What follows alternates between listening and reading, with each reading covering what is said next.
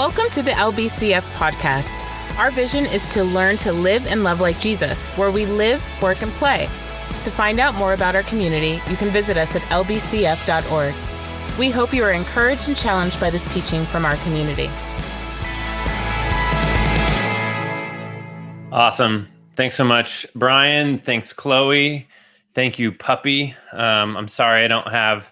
my kids will probably be on a little bit later when we wave goodbye, but until then, I don't have any cuteness to compete with that. I just want to acknowledge how awesome it is to have Chloe in Alaska being willing to run our production, tell a children's story.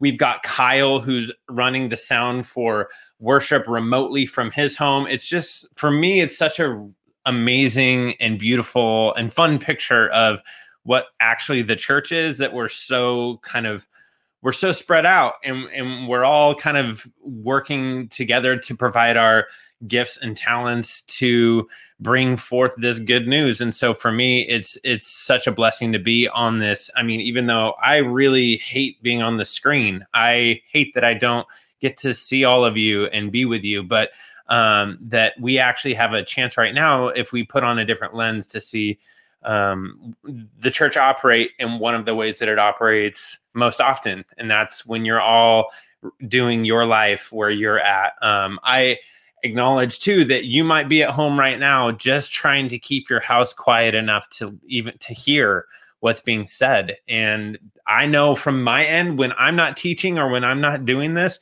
it's really hard to have my kids sit still for any amount of time, but to listen and take something in. So if for you, just turning on this stream is a victory and a sign of pushing through your week, I just want to acknowledge that I hope that you take this time to rest, and I hope that the Lord finds you in this place and provides peace to you.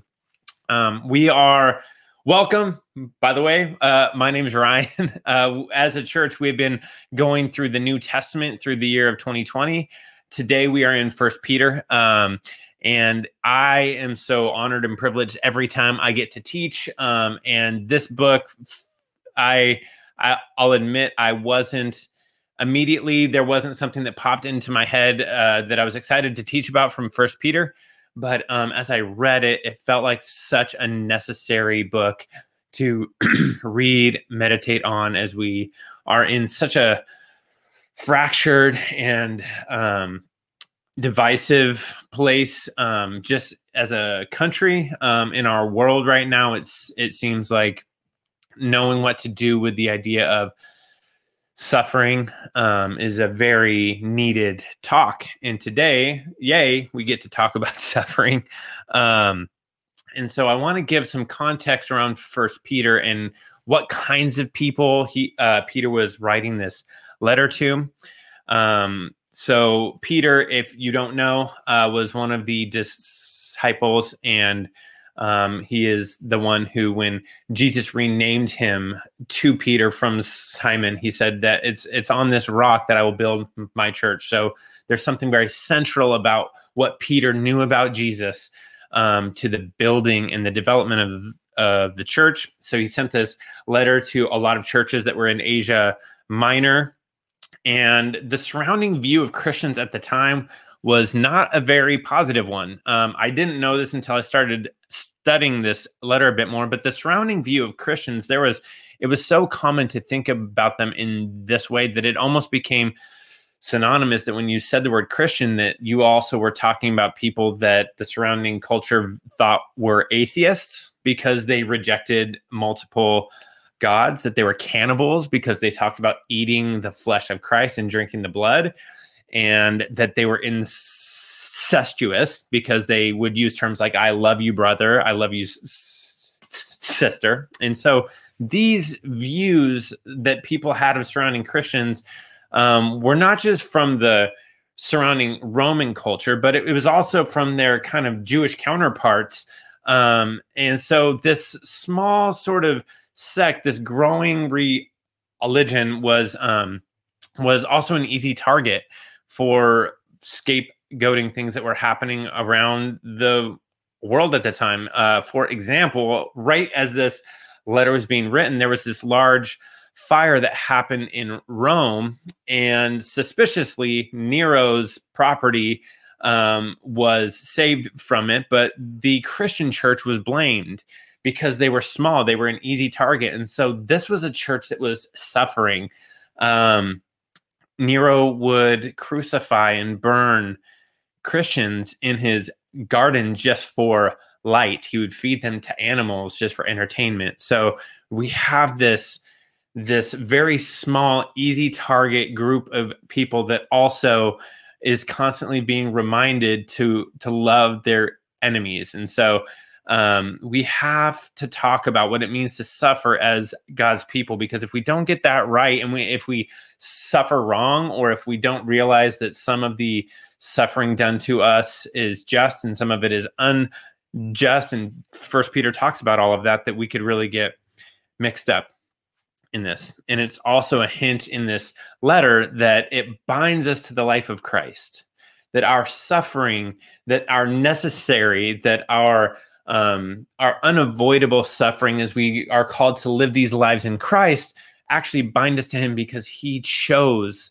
that life. He chose to suffer with us, that his coming, his incarnate being was one that suffered and that hurt and that pained and that cried and wept. And that is a view of Christ that I think is so needed in a culture where we try and avoid pain as much as possible. So for today's reading, I want to go to 1 Peter chapter 5, verses 6 through 11. And that'll be a slide that will come up on the screen. 1 Peter chapter 5, verses 6 through 11. It says, "Humble yourselves, therefore, under the mighty hand of God, so that at the proper time he may exalt you, casting all your anxieties on him, because he cares for you. Be sober-minded, be watchful, for your adversary, the devil, prowls around like a roaring lion, seeking someone to devour. Resist him, firm in your faith, knowing that the same kinds of suffering are being experienced by your brotherhood throughout the world. And after you have suffered a little while, the God of all grace, who has called you to his eternal glory in Christ, will himself restore, confirm, strengthen, and establish you. To him be the dominion forever and ever. Amen."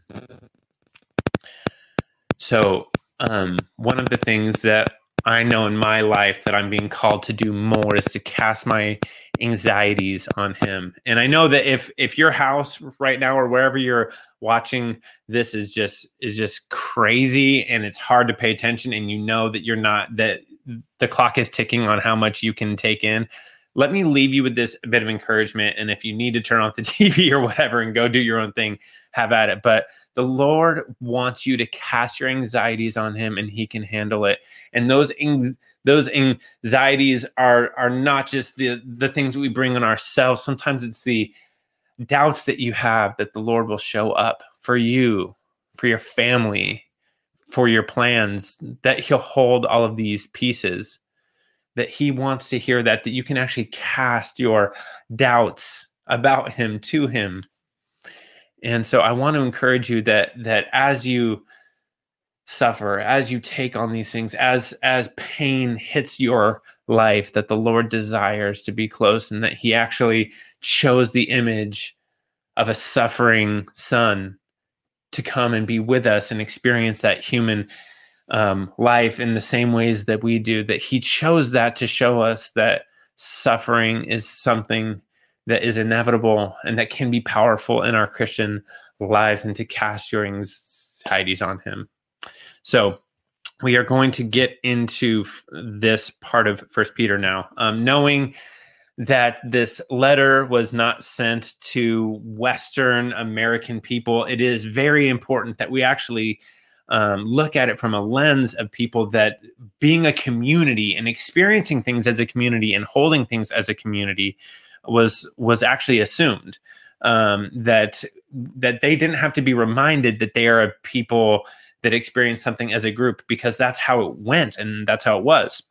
They held their stores as a community. They held their successes as a community, their failures as a community, and their suffering and their pain. And so I think that is actually a way to look at what we are reading today in a very particular lens that we don't often have, because so much of what we talk about in Western Christian culture is about you, and it's about how you'll handle it privately on your own.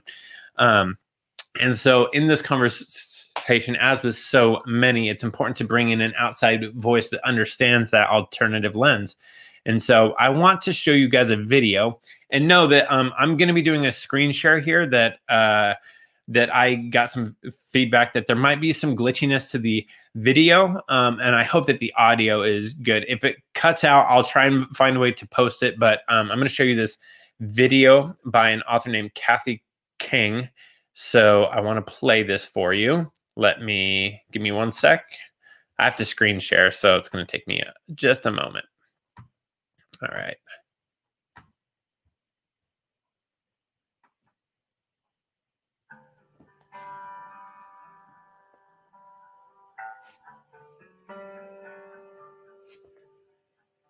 One of the things I have been wrestling with most and currently is that sense of han. So in Korean, there's this term called han, and I think a rough translation is suffering and sorrow, but that's actually not a very accurate translation. Someone once described it as like, it's the suffering and the swallowing of the suffering of our people throughout time, and that you carry that.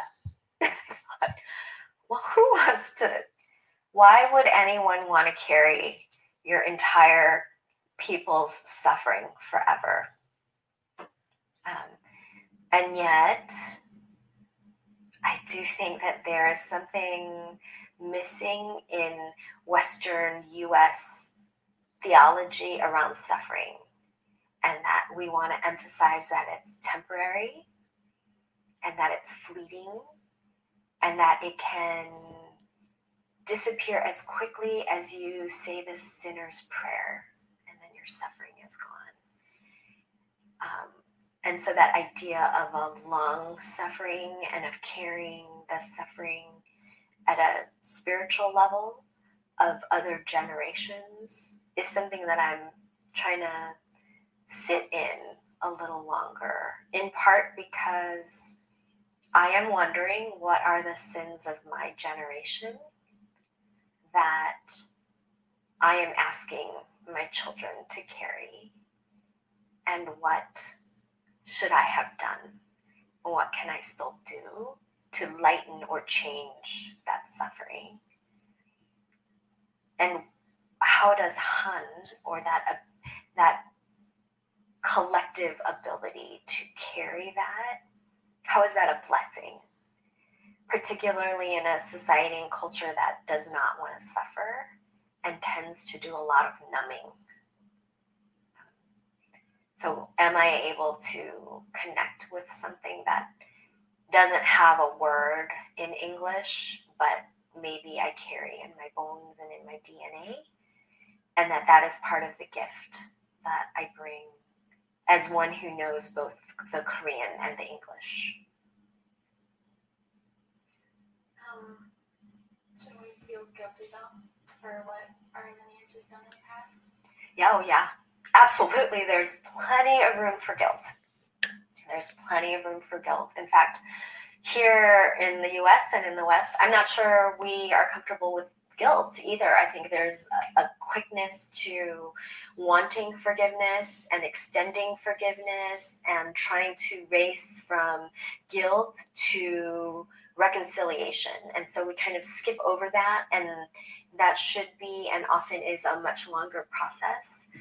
So yeah, I'm all about guilt. And being, I think, growing up Korean American immigrant, I know a lot about individual guilt, and I also know a lot about cultural and communal shame.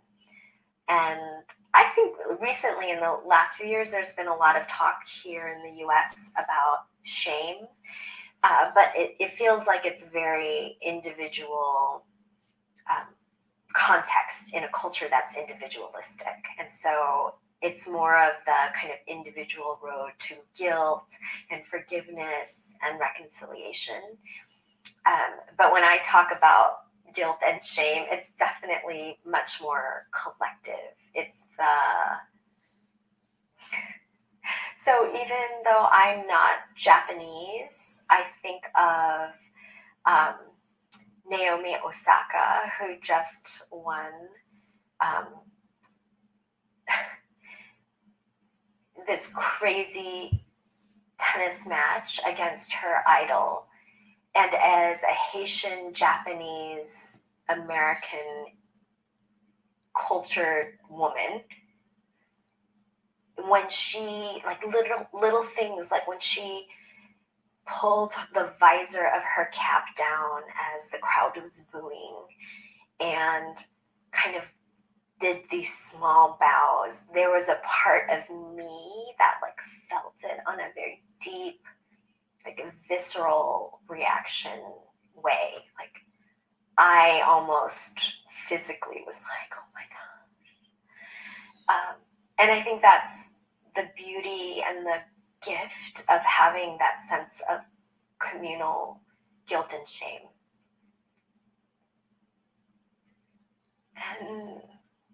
And I think that it's important.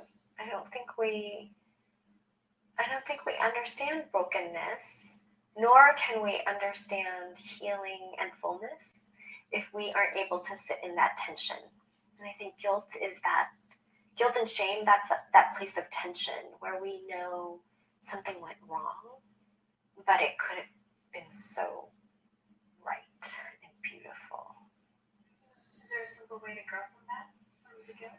Simple? Oh my gosh, no, I don't think it's simple. I think it's complicated, and I think it requires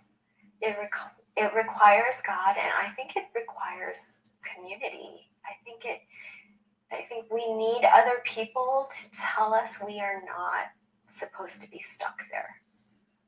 And I think maybe because of my kind of communal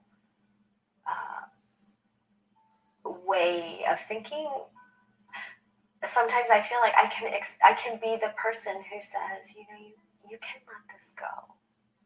That mistake, that doesn't define you. Because I've needed that. I've needed people to say, yeah, that mistake, that was a pretty big mistake. That was actually a very big mistake, and it was a costly mistake. But you do not have to stay there forever.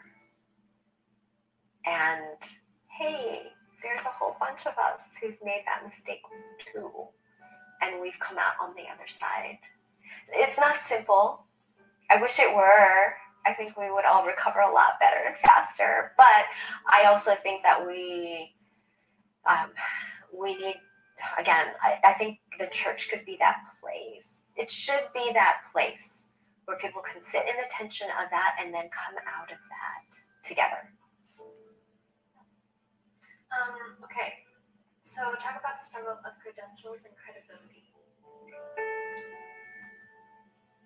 All right. Thank you so much for watching that. I hope that the video worked well. I want to first acknowledge that when I was watching that, there was something that grated on me, because there's very few examples that I have in my life that have tried to paint any sort of positive picture of guilt or shame. I don't have a lot of that. In fact, the majority of the experiences that I've had are trying to pull people out of what can typically happen, and that's that people get so trapped in that.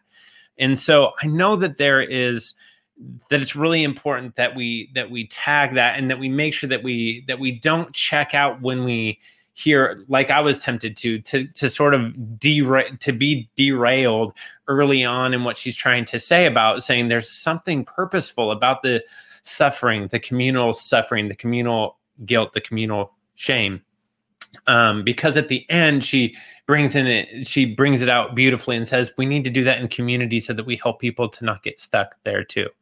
But I want to make sure that as we are going forward, that idea of Han, that idea is something that I think we could absolutely and should absolutely take into how we view the suffering that Peter is addressing here, because these things, if we try to apply them and we try and just take them on and be powerful and take them and just do them ourselves, we find so often that we are left isolated and lonely, and we don't need any more of that. We don't need, there's enough isolation and loneliness that we are dealing with now. And also there's some hesitation that even I have talking about what First Peter brings up, because there have been so many passages in just First Peter 2, 3, and 4 that have been weaponized to abuse and be little and make people small. I mean, it's some of the texts that people bring up to make women small, to justify slavery,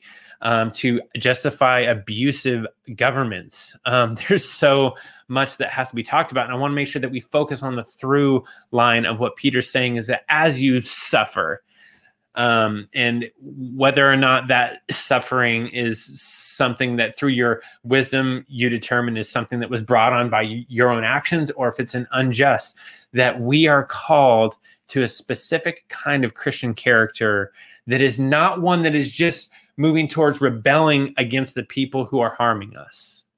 That our energy is not meant to try and even convert Rome, or as you read in the Bible, they'll often refer to these worldly systems as Rome, Egypt, Babylon. That their energy as they were being crucified, as they were being excluded, lied about, judged, mistreated, excluded, all of these things, that Peter's goal was not, all right, let's build up some sort of resistance against the government. He was saying, actually, the gospel that you have to give these people is going to do something powerful as you choose to not play by their rules, as you choose to not fight fire with fire, as you choose to not hate, to not lie, to not seek your own comfort first, that there's something subversive about living your Christ-led life that way. And so Peter is, and I think what was given to me when I grew up, I mean, the first youth group that I was ever a part of, our name were the Hellfighters. It was intense. I mean, just an intense sort of intro to what it meant to be a Christian person. Was almost like, okay, now it's us versus the world. And we are fighting this surrounding culture. And if we're not fighting it, we're doing everything we can to convert it. And so I think that Peter's call is actually different than that. It's to say we're not meant to fight against flesh and blood, that we're not meant to fight against this surrounding culture. And we're also not called to convert Rome. That as the church, what we see here, there's actually something really interesting in chapter 4, verse 17. It says, there's this really small line that I had never heard, and I think it's skipped over a lot. And Peter says, it's time for judgment to start with us. And he's talking about God's own people, God's family, that when we are looking for who to place an emphasis on who's doing stuff right or wrong, it goes in line with the log in your own eye before you can see the speck in someone else's. It's like, let's pay attention to what's happening internally. We have no moral grounding to try and hold our culture to any kind of standard if we can't even do that as God's body, as his church. So I think that was one of the things that Peter is bringing up, is that as a community, when you suffer, and also your Starbucks cups saying happy holidays is not your Christian persecution. Like, let's make sure that we get out there that so often what we call our persecution is a distraction from what we could actually be paying attention to. Let's just say that because I found conflicting evidence as I was looking into this, but I was like, what if rather than focusing on your Starbucks mug saying happy holidays, you paid attention to the fact that they underpay or mistreat their farmers or their workers?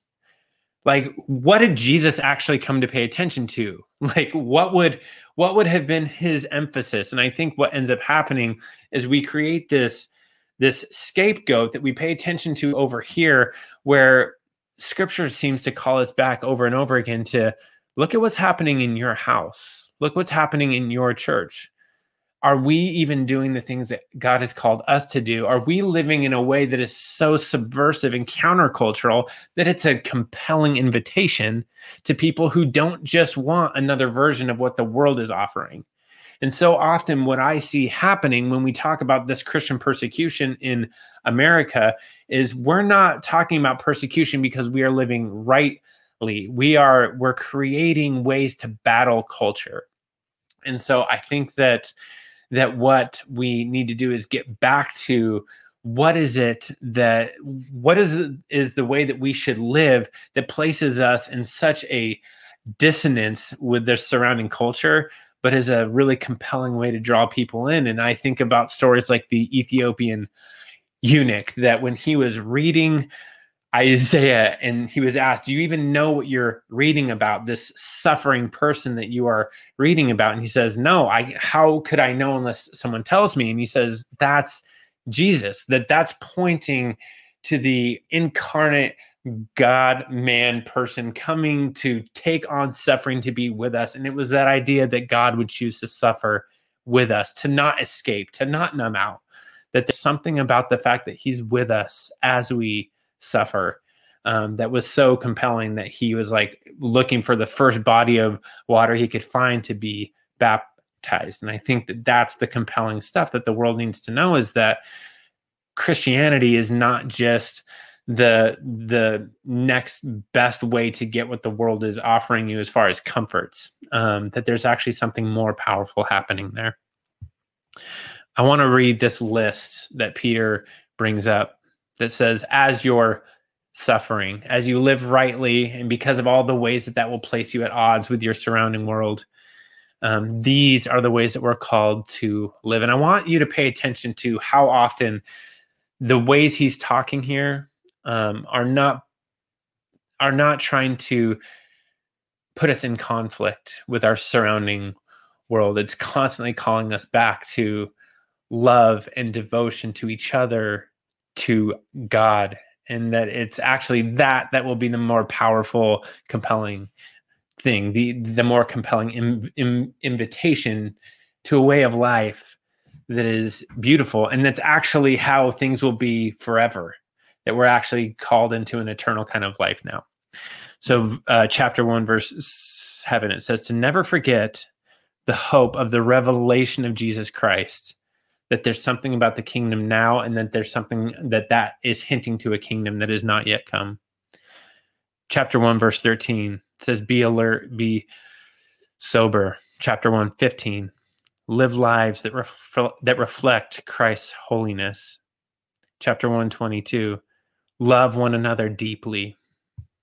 Chapter 1, 24, remember how we are like grass and flowers. We wither and go away, but the word of the Lord stands forever.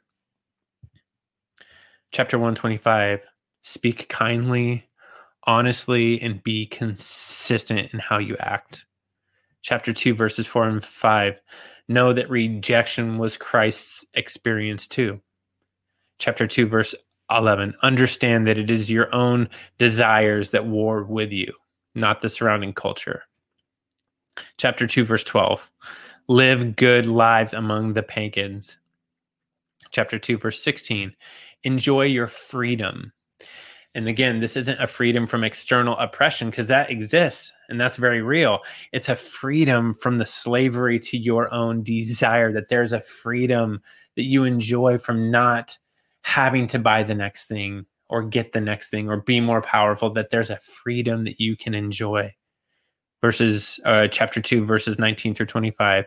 Remember the unjust suffering of Christ. Our suffering bears witness to him. Chapter 3, verse 1, in your households, continue in loving service to each other, even if somebody doesn't believe. Chapter 3, verse 8, be like-minded, be sympathetic, love, have compassion, and be humble. Chapter 3, verse 9, do not repay evil for evil or trade insults. Chapter 3, verse 15, be ready when people ask you about your faith. Chapter 4, verse 9, offer hospitality. Chapter 4, verse 10, serve each other with your gifts. And then I want to quickly go back because I think there's something in 1 Peter chapter 4, verse 3 and 5 that I think is really key to where we're at as a church, placed in America, where there is so much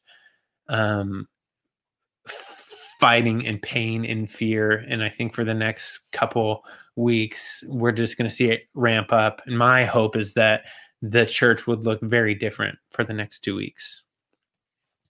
1 Peter chapter 4, verse 3 through 5, it says, you have had enough in the past of the evil things that godless people enjoy in their immorality and lust, their feasting and drunkenness and wild parties, and their terrible worship of idols. Of course, your former friends are surprised when you no longer plunge into the flood of wild and destructive things they do. So they slander you. But remember that they will have to face God, who stands ready to judge everyone, both the living and the dead.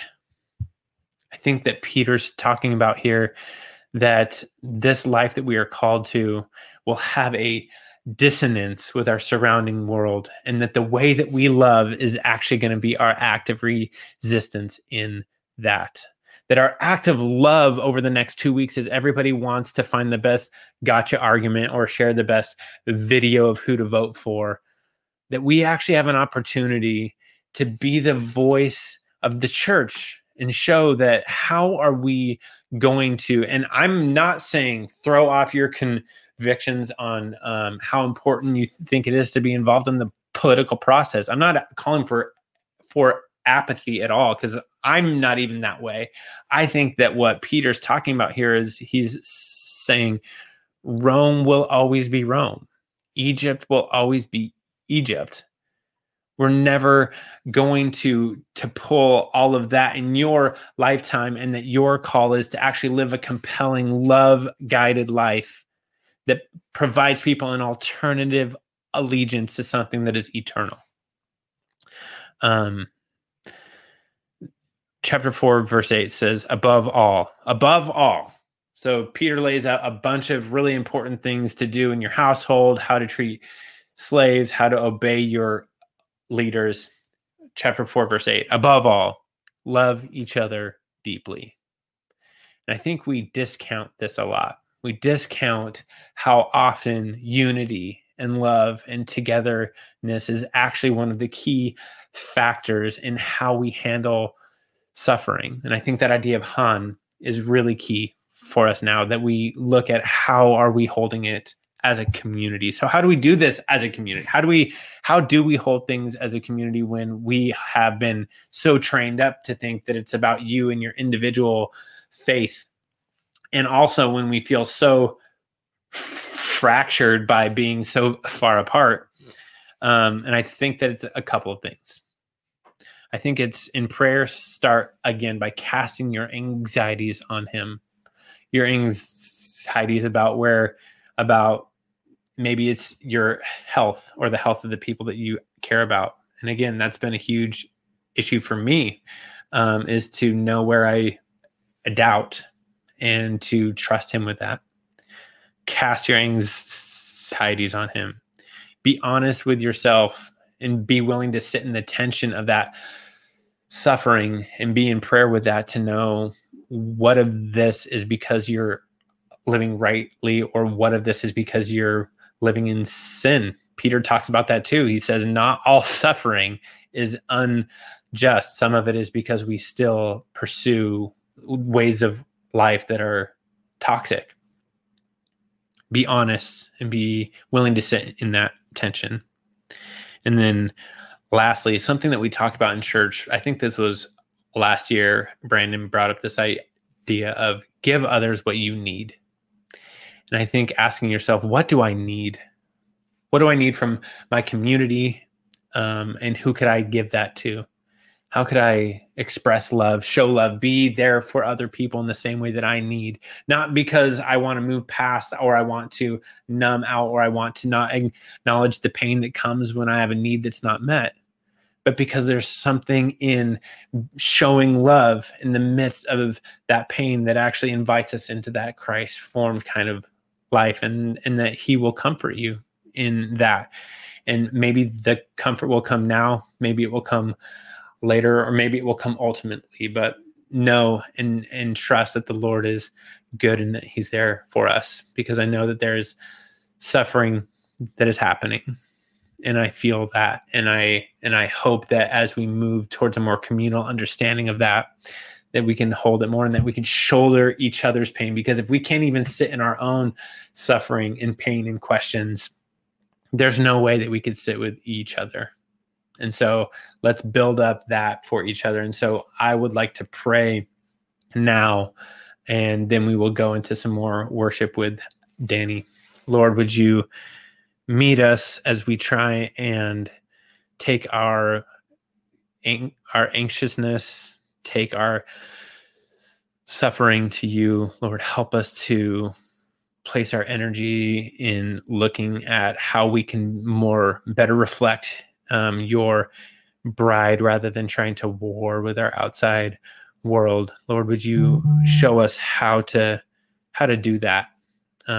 It's really tough and it's heavy, and there's a lot of us that feel lonely and that need to know that we are together in this. Lord, show us how to incorporate that idea of Han into our life as LBCF. Give us wisdom. We need your help. Amen.